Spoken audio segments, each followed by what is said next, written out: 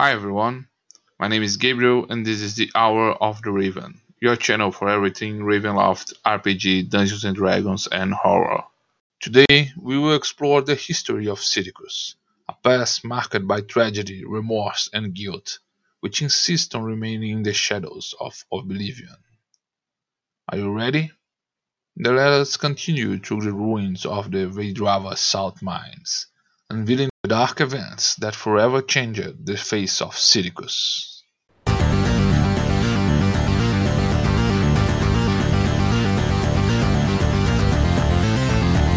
Hour of the Raven.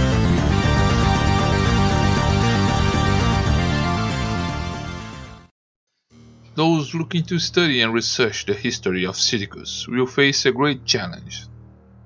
Although the realm emerged from the mists in the year of 720 of the Barovian calendar, these lands have a remote past, shrouded in ancestral tragedies and a tumultuous and violent recent history.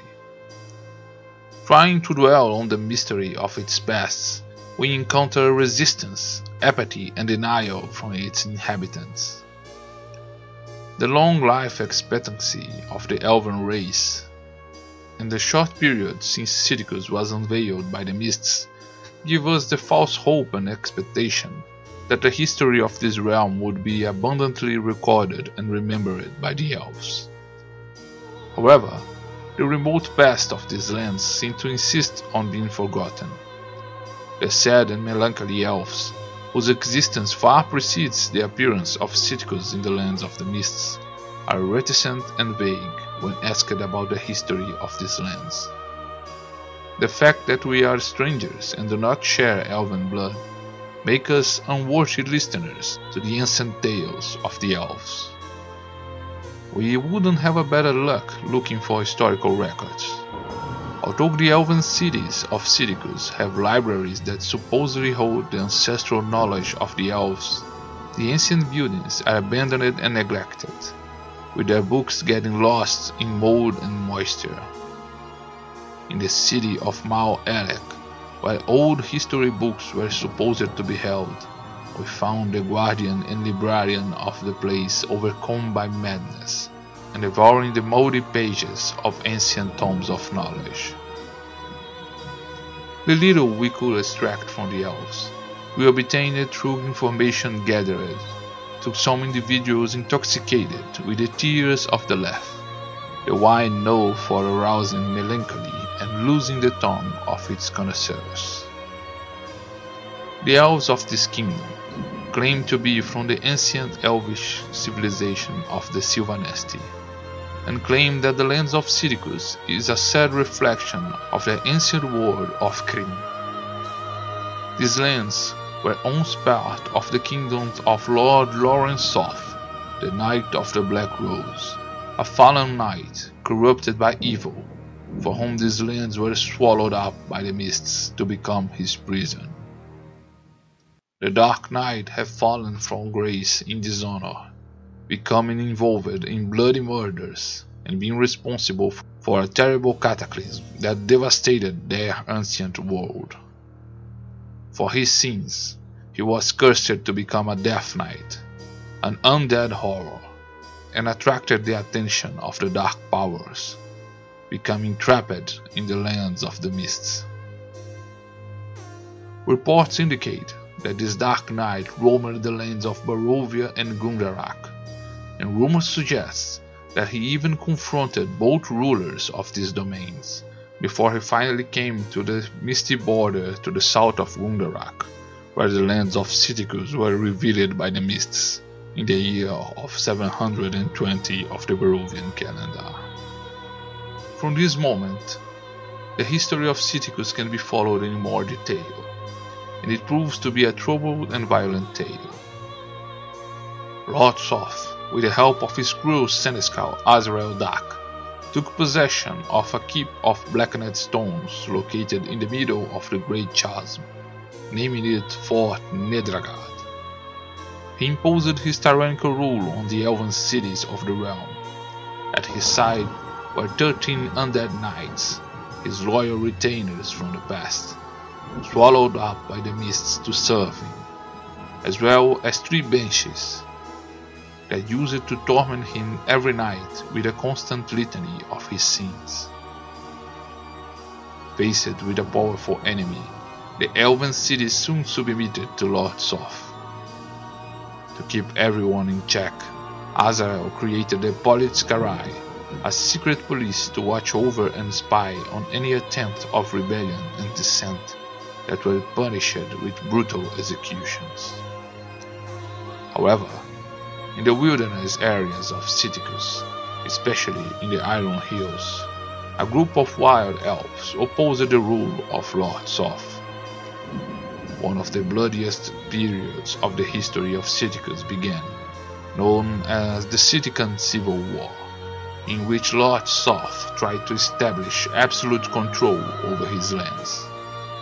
The wild elves used guerrilla tactics and took advantage of the fact that the Iron Hills extended over the border of the domains of Citicus to keep themselves out of reach of the sworn enemy.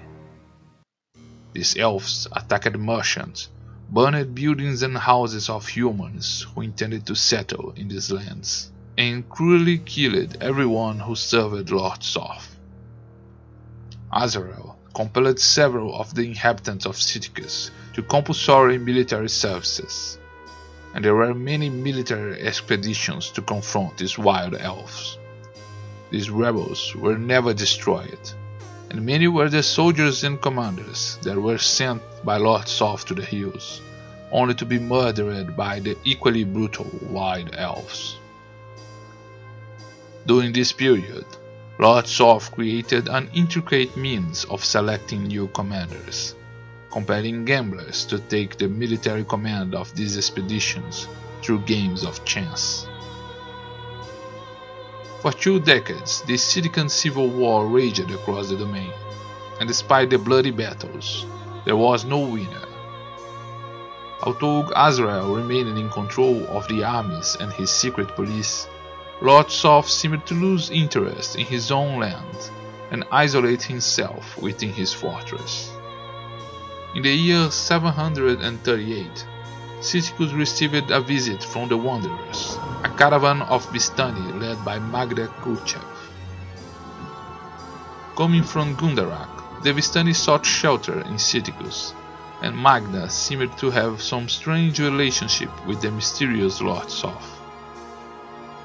The Roundie of the caravan negotiated with Lord Soth the terms of their stay in Citicus and asked for the protection of Lord Soth.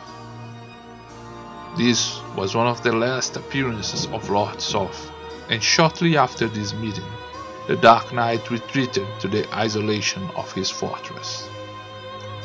For many years, the shadow of Nedragad has not been seen in his domain, and some have even speculated that he could have been destroyed.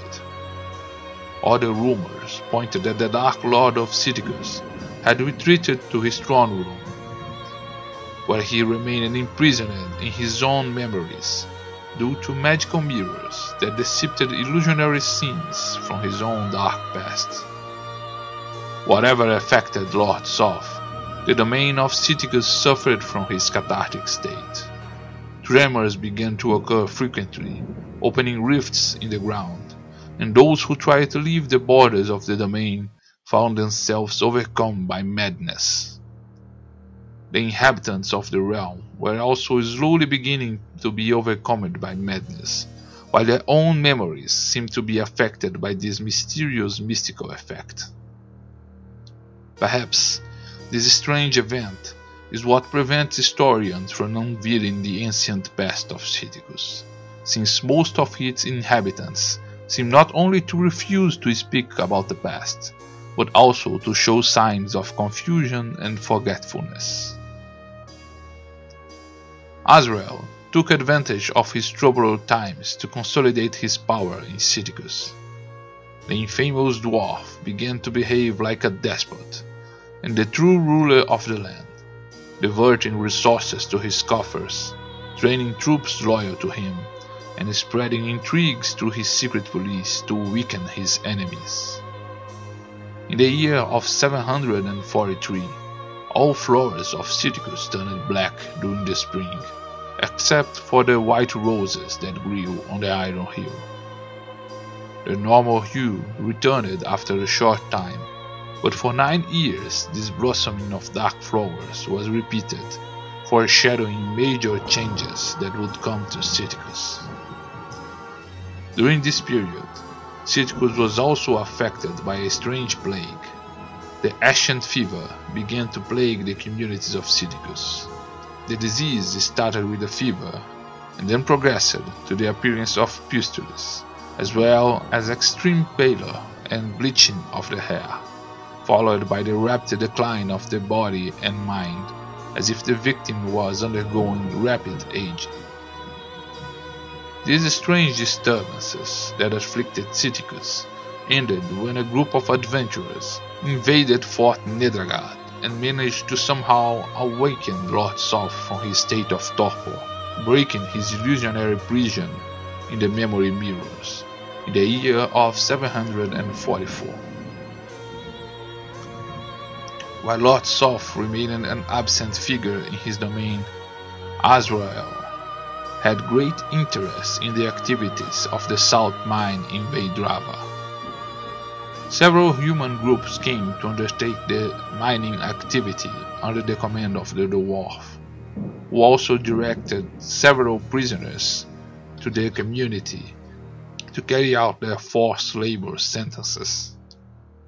The activity yielded great profit to Azrael, and the dwarf spent more and more time in the depths of the mine, where rumors said he had discovered ancient ruins of a black chapel and an underground lake of dark waters.